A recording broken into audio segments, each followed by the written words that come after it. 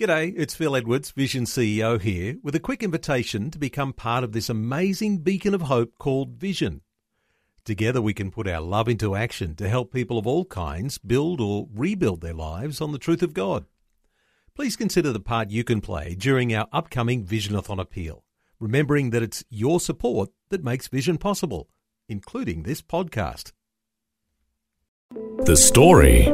Got woken up at 3 o'clock in the morning by these 4 or 5 lyrics from a song I hadn't heard in decades blasting through my head, really quite sharply, and I was like, odd.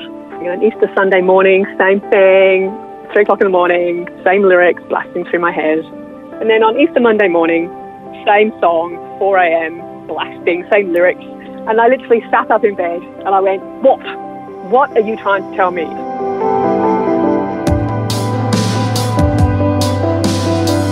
G'day, I'm Jimmy Colfax. Welcome to The Story. Well, writer, journalist and PR professional Philippa Lowe says she's one of the most unlikely people to become a Christian. She was in her 40s and successful in her career when the death of her mother set her off on an unexpected spiritual journey. We'll hear Philippa's full story today as she has a chat with Eric Scatterbo. Philippa, welcome to the program. Thanks for having me, Eric. Glad to have you with us. You're joining us via the telephone from Sydney, Australia. And you have a blog called 1 Week in August, and the subtitle is Lost in Translation. A writer gets to know the Jesus fella. That's a pretty intriguing title there. Can you kind of unpack that for us? Yeah, so I started blogging. Well, originally the blog began when my mom passed away, probably a decade ago. Mm-hmm. And as a writer, it was just a place for me to kind of put all my kind of angst and processing. And then, so I would write that experience of grief and people would be reading it and sort of sharing their stories. And at the time, I was fairly, I would say I was agnostic. Mm-hmm. So when my mom died, I'd sort of, had these very kind of new agey, universal thoughts about, she's just, floating around and smiling at me. Mm-hmm. And on the morning of her funeral, I had this really vivid dream. And my mom had been disabled for many years, and I had this very, very vivid dream of her running through a field of wildflowers surrounded by kids. And my mom had been a bit of a kid magnet, I think, being in the wheelchair because she was at their height, so they would always gravitate towards her. Mm-hmm. And it was just this really, really lovely image. And then I woke up and I said to my husband, I've had this really powerful dream of Mom. And he said, so did I, and this is what I shared. And he had exactly the same dream. Wow. Gives you chills, doesn't it? It really was that sort of, we both got really teary. But again, because I had sort of my very kind of new agey face, again, it was very much, okay, this is a sign from the universe and, that she's okay. Hmm. And it's very kind of like that therapeutic deism that kind of goes on in New Age. So I kind of packed it away, and that was it, really. And I hadn't done any more blogging. And then I suppose when someone dies, you can't but help but think about, your place in the world and stuff like that. But I'd never really kind of thought much about Christianity at all. My children were actually attending a Christian school, but purely because it was a K-12 school, and I'd been at a K-12 school in England, and I kind of went, nice, solid, longitudinal schooling. And my husband had like 5 primary schools, so he'd had quite a bit of upheaval. So he was like, yep, we like that. And I confess I did decide I could navigate the Christian conversation and just sort of push that to the side. And then the school advertised for a communications officer. And I was like, I reckon I could do that. So I applied, and I actually was surprised they interviewed me because I did, one of the criteria was practicing Christian, active in their church, and I've probably not been inside a church apart from the odd midnight Christmas Eve service when I would sneak in and not make eye contact with anyone. And it was a great interview, but the principal called me later and he said, Phil, I think, and this is going to be the worst phone call I've ever had to make, because the second round of interviews, we would want you to put some strategic thinking into what you would offer the school as a communications consultant. And I can't, in good faith, ask you to do that kind of work knowing that I wouldn't be offering you the role because the questions we'd asked you about faith, you actually didn't answer around Christ. And you would have to be my proxy in certain situations. So, look, I'm really sorry. And I recall kind of saying something like, oh, well, you don't have to be at church, do you, to kind of have faith? Probably demonstrating how little I knew really about the Christian faith, even more. And he answered, and it was interesting, and it's always stuck in my head. And he said to me, but it's more about kind of like the structure, which pressed on me, and it wouldn't go away, this sense of what do you mean about structure? And also, I think unwillingly, I was quietly impressed that he was willing to really stand on his faith, because he could have just employed me for my skill set. Like, in terms of the skill set, he said, you nail it. And I thought, and of course I admit my ego was totally pricked. And we were going away that weekend, and it was Easter, and we were going away to Great Mackerel Beach, and we got the ferry over, and there was like a communal library for all the holiday makers who were going over, where you could exchange your books. And it was in the old boat shed, the old ferry shed. And as I wandered in to see what kind of book I could read and have a look what was there, and there were hundreds of books there. And the only book that fell out at my feet was the Bible. It just happened to fall out? There was no creaky floorboards, there was no wobbling, there was no one around. It was literally just piles of books, and this one falls out. And I remember looking down at it and sort of rolling my eyes, going, Christians wouldn't give me a job. And kind of muttered under my breath, and kind of found our holiday house and kind of went to bed, and then got woken up at 3 o'clock in the morning by there's 4 or 5 lyrics from a song I hadn't heard in decades blasting through my head, and I kind of woke me up really quite sharply, and I was like, odd, and kind of dozed back off, but didn't sleep fully, and then got up early and went for a walk on the beach, and there was this boat going across the harbour, and it was putting up its sails, and emblazoned on the sails was a Mr. Christian, and I was like looking at the word Christian going, Christian. Can't get away from it. No, can't get away from it. And then that was sort of what was that? That was the early Saturday morning, and then Easter Sunday morning, same thing, 3 o'clock in the morning, same lyrics blasting through my head. What was the song in your head? Jennifer Warnes, the Song of Bernadette, which is from the famous Blue Raincoat album, which is the songs and poems of Leonard Cohen that she put to music. Mm-hmm. And I hadn't heard it for ages. And the line was, so many hearts I found, broken like yours and mine, torn by what we've done and can't undo. I just want to hold you, won't you let me hold you like Bernadette would do. Wow, so God was bringing these things to your mind. Oh yeah, like big time. And then on Easter Monday morning, same song, 4 a.m., blasting, same lyrics. And I literally sat up in bed and I went, what? What are you trying to tell me? And I'd had enough new age signs in my life to go, okay, there's something, I'll run with it. Mm-hmm. And yeah, this sort of voice that was of me but not mine literally said, sort it out. You have all this unconditional love for all these, other faiths and religions. So I'd had a very kind of yogic Eastern blend of, yoga, very blended kind of multiple paths of spiritualism. Mm-hmm. What about Christianity? So it was really quite confronting. I kind of sat there and went, I don't know if I'm going to look into Christianity. Actually, isn't that a bit of a boring, out of date kind of religion? What? You weren't so interested in that spiritual angle. And I distinctly remember this sort of kind of rolling my eyes, like, really? And then kind of thinking to myself, how am I going to explain this kind of like talking with signs and stuff? And then I just remember this kind of sense of, the story of Solomon, God and, was it Samuel and being woken up by God in dreams? And I was like, I'd done enough at school scripture decades and decades before to kind of have a vague recollection. So I dozed back off. And the next morning I said to my husband, look, I had this really kind of strange dream thing overnight. And my husband at the time, I guess he'd grown up in a Catholic home and he hadn't been at church, but he probably had more awareness of Christianity than certainly I did.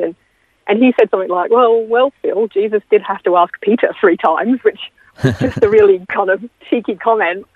And I was like, you're not helping. But when we came back to Sydney, and that it just wouldn't go away. Like, it just kept pressing on me, that sense of I need to actually look into this. And it really surprised me that it wouldn't go away. I thought it would just, I'd come home from Great Mackerel Beach and I'd get back into my routine and that would be it. But it really kept pressing and pressing. And in the end, I Googled, learn more about Jesus, and then a couple of suburbs around near where the kids' school was. Because I went, okay, let's see what pops up. And a church that was doing a Christianity Explored course popped up, but I'd missed, I think, 4 of the 6 weeks, or however many weeks there were, so I'd missed most of it. Mm-hmm. So I looked, and I sort of exhaled, and I again rolled my eyes, and then I picked up the phone, and I dialed the number. And the person who answered the phone probably blew every kind of stereotype I had about men of the cloth and pastors completely out the water. Well, what was your stereotype? Because you mentioned that you kind of had a spiritual hangover. So kind of what was your hang-up about Christianity up to this point? Well, I guess I was at that kind of school, private school in England I was at. That had a chapel, and there was scripture, but it didn't kind of seem to make any sense or relevance to my life. So I would be, let's say a 14-year-old in the school chapel looking at a bloke in a black dress at the front of the chapel going, how do you understand my life? I don't get what you're talking about. So it seemed completely irrelevant to your life. It did totally seem irrelevant, and there's me thinking, well, you wouldn't understand, my teenage angst, or it didn't speak to me in any way. Mm-hmm. And so here you are how many years later, and suddenly you can't think about anything else but this. I know. It's like, was not doing enough kind of study at school on this stuff enough? Why is it coming back in my head now? So I called this church, and the bloke at the end of the phone had this hilarious conversation with me where he was asking all these questions about, why did you call? And I threw everything at him. I said, right, I've been away, I didn't get a job. I'm in a Great Mackerel Beach, I had this dream. Still mad about the job, huh? Yeah. So I literally threw everything at him in this conversation. And he said, and he asked a few more questions, including, like, you've got kids, you're married, what are your names of your kids? And I said their names. And my daughter's name is Grace. And he said to me later, that was a real tell. So he said, okay. And at the end of the conversation, we'd agreed that he would send me some links. And I said, look, I don't need to come to church. Just send me some material to read. I'll ask you some questions via email, and I'm sure that'll be it. And he said, I know how this ends. And even now I remember the very physical sensation of what that felt within me when he said that. And I remember kind of, it was almost like a vomit-like feeling, like that real surge of something significant is about to happen. But you didn't like it? Oh, no. And I went, well, can you just tell me now and save me some time? and he just said, laughed, and he said, no, I reckon it'll be really good fun watching.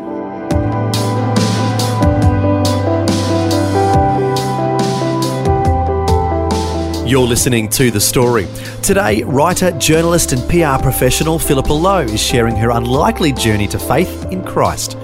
She was in her 40s and seeking spiritual truth. And as we just heard, she called a local pastor, who she's gone on to call a smart aleck pastor. We'll find out the profound impact he had on her life when we return. If this program has highlighted something you'd like prayer for, we'd love to pray for you. Call 1-800-PRAY-FOR-ME. That's 1-800-772-936. It's a free call.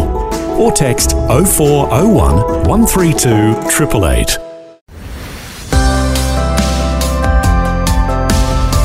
Hi, I'm Jimmy Colfax, and this is The Story.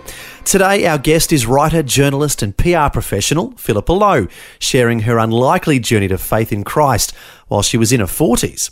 As we heard before the break, she called a local pastor seeking answers to her spiritual questions.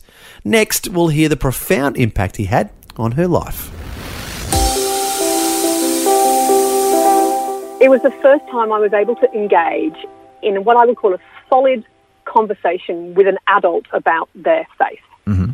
And in credit to him, he was very willing for me to rummage around in it, pull it apart, be challenging, ask all these questions. And he was very kind and very patient and would just answer them back and point me to different things to read. So he said, C.S. Lewis's Mere Christianity might be a good book for you because you're a writer. Mm-hmm. Yeah, that's a good all recommendation. These sort of different resources that he pointed me towards. And I think as well, because I'm a journalist, I realised, I think in my heart quite quickly, that this was something significant. But my head needed to know that this was absolute solid, because it would have to stand up to some serious questioning, because I knew what my circle of friends was like, and they were all pretty much agnostic atheists. So this would not be popular with them? No, and it's just, I didn't have any Christians in my life, apart from maybe the ones I saw at school who I tried to avoid. So no, it just didn't fit in my worldview at all. And, and there's such a stereotype. You asked about, really understanding. The stereotypes about Christianity was very much, my perception was you're a do-gooder who was perfect, who had to go to church every Sunday. And there was no way that, in my opinion, that I fitted into that box. Yeah. So why? Why would this make sense? And I actually remember a very early email that this pastor replied to, and I think I'd actually kind of brain dumped out quite a few questions. And one thing that had happened early in my life was when I was 10 and my parents divorced, my mother had attempted suicide. She'd taken an overdose of sleeping tablets. Now, she survived, but I do remember there were people, Christian people at the time, who came round with talk of judgment and sin rather than comfort. So they were saying that the attempting the suicide was a sin and kind of condemning, and rather than being comforting. Yeah, and so I actually I think in probably my second email to this pastor kind of said, don't get me started about, sin and judgment and Christians and blah, blah. And in this email, he wrote back and he said, in regards to your mom, some denominations say it's a sin. He said, the Bible doesn't, Jesus doesn't. He said, and, what your family needed in its darkest hour was someone coming around with food and love and support. I'm really sorry that people who say they're Christians sometimes don't behave like it. And there were two things in that sentence that jumped out at me. As a writer, he'd used an apostrophe correctly for the round, for A and around. So his good use Speaking of grammar. Speaking your love language, so to speak. It was perfect grammar, spoke to me. And the second thing was, it really moved me that he, hadn't been there at 8, 9 years old, at that time when I was there, but he bothered to apologise on other people's behalf. Because I thought, actually, why would you say sorry? So that was a really significant thing for me. Yeah. And it probably reframed that Christian hangover quite quickly, because I was like, oh, okay, this is possibly more heart here than I thought. Yeah, because it sounds like you kind of had this idea in your mind of Christians being the do-gooders who are perfect, who condemn everyone. Is that fair to say? Yeah, and from he kind my of just experience. and he kind of just took that whole idea and threw it out the window and said, no, you're supposed to be loving and caring for people who are hurting. Yeah. So that sort of really brought me up quite quickly. I went, oh, okay. And then my research into, if this is big and impactful as it says it is, how come, when I was told about it, how come a bloke coming back to life didn't have more impact? Isn't that rather big? In terms of when I was taught about Christianity, people don't come back to life. Yeah. Really. So, okay, if this is true, I have to be able to stand up and defend this, because otherwise people will think I'm an absolute nutbag. Okay. So I actually have to then go off and do the research and decide, does this stand up? So it was much, for me, I didn't get converted through the Bible. I got converted through Timothy Keller's Reason for God in an Age of Skepticism, because I was reading all these apologetics. And my head finally got to, oh my gosh, this is true. I'm a PR person. So if you were going to pull off the biggest hoax of the first century, you wouldn't have done it the way that it's been laid out in the Gospels. Oh, really? No, because what's the first thing that any kind of PR credibility delivers? It's your spokespeople. Your spokespeople have to have credibility. Otherwise, people don't believe it's happened. The first people that Jesus appeared to after he resurrected were women. Their lowest social standing in the early first century would have meant that their testimony was totally invalid.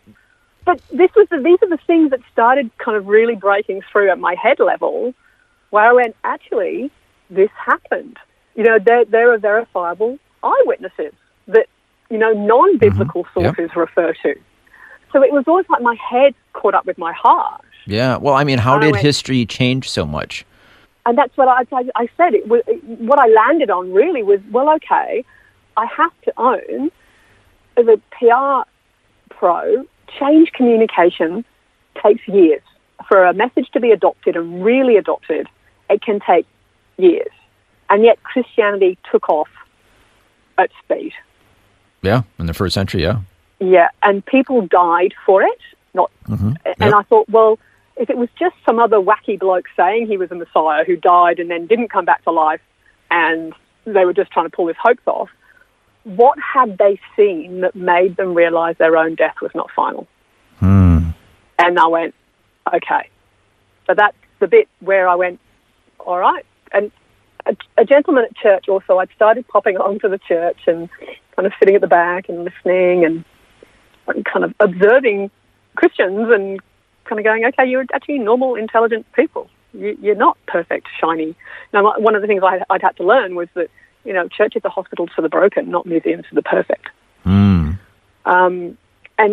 one guy, probably maybe a month in, I walked into church and he's like, Phil, how's your kind of faith walk going? And I said something very loose, like, God and I are having lots of conversations, because I wasn't ready to be pinned down. And he said to me, yeah, he said, but Jesus is the lightning rod. Jesus is the one you have to get to grips with.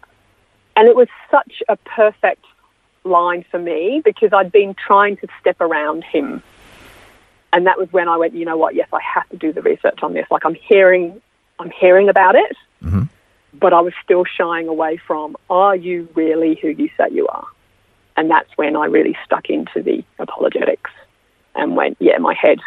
It was almost like my heart wanted it. It was like my heart had galloped along going, this is phenomenal. Like, after a New Age upbringing and agnosticism where you're told you can create your world and you can be anything that you want to be if you just keep thinking the right thoughts, that can be exhausting.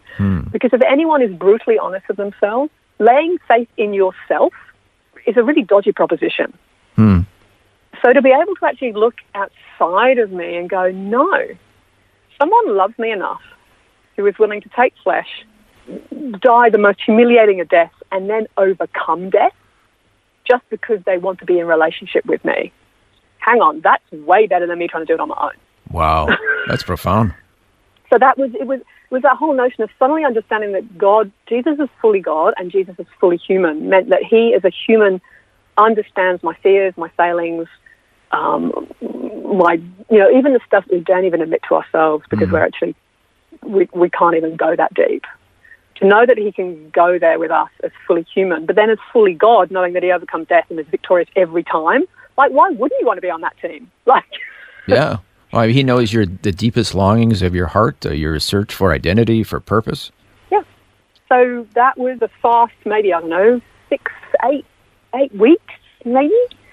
And I'd started sort of blogging as a means as a way just to start making sense of this all. Okay, before we end today, I want to ask you about that Anglican pastor who, right at the beginning of your spiritual journey, he said that, I know where this is going.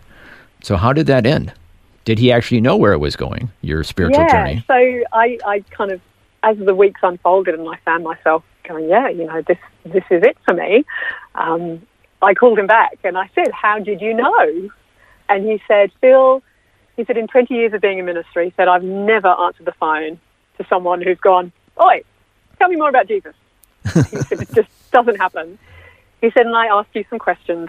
He said about, what had been going on in your life, your background. He said, it kind of showed me that you were you'd been searching in a few places.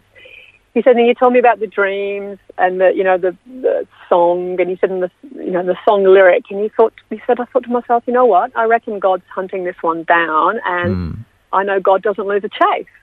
And then he said, and you also told me the name of your daughter in that first phone conversation. And he said, and as soon as you said Grace, I just went, okay. So he said about, I know how this ends. He said, I probably said more than I knew, but no less than I hoped. And it's been a really kind of encouraging kind of faith relational journey to, I think, to look back at sort of how clearly God places people in your life to support you on your faith walk. But not just any people, but people that uniquely you can relate to. Yeah, and I think that's God's character. You know, he knows every hair on our head. He sang over us as he knits together in our mother's womb. He knows what we need. And for me, I obviously needed a smart aleck pastor. And the two of you have gone on to be good friends? Yeah, we have. We've become great friends, and it's been a real blessing. Yeah. And God placed him in your life just when you needed that type of person to share about Jesus. Absolutely. Well, thank you so much for sharing your journey with us today. It's been a pleasure. Thank you. That was Eric Scatterbo chatting with writer, journalist and PR professional Philippa Lowe about her unlikely journey to faith in Christ. And if you'd like to learn more about her spiritual journey, you can read her highly entertaining blog, which can be found at oneweekinaugust.com. That's oneweekinaugust.com. Finally, as we heard, Philippa's spiritual quest began in middle age, a time when many people are already pretty much set in their views and convictions. But this is a good reminder that God never gives up on anyone. As it says in the Bible, the Lord is not slow to fulfill his promise, as some count slowness, but is patient towards us, not wishing that anyone should perish, but that all should reach repentance. Well, thanks for joining us for Philippa's fascinating story. I'm Jimmy Colfax, encouraging you to share your story with someone today.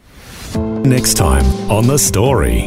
The club was doing some development work with the first and second year players, where they took a bunch of them into a context that was obviously outside their comfort zone. And we went to Cambodia. We worked with an organisation over there called Tabitha that builds homes for the poorest of the poor, and we helped build those homes. And it was during that trip that I was just deeply impacted by the plight of some of these people. As soon as I got home, I kind of penned this song, Picking Up the Pieces, which is about the genocide and the story of Cambodia.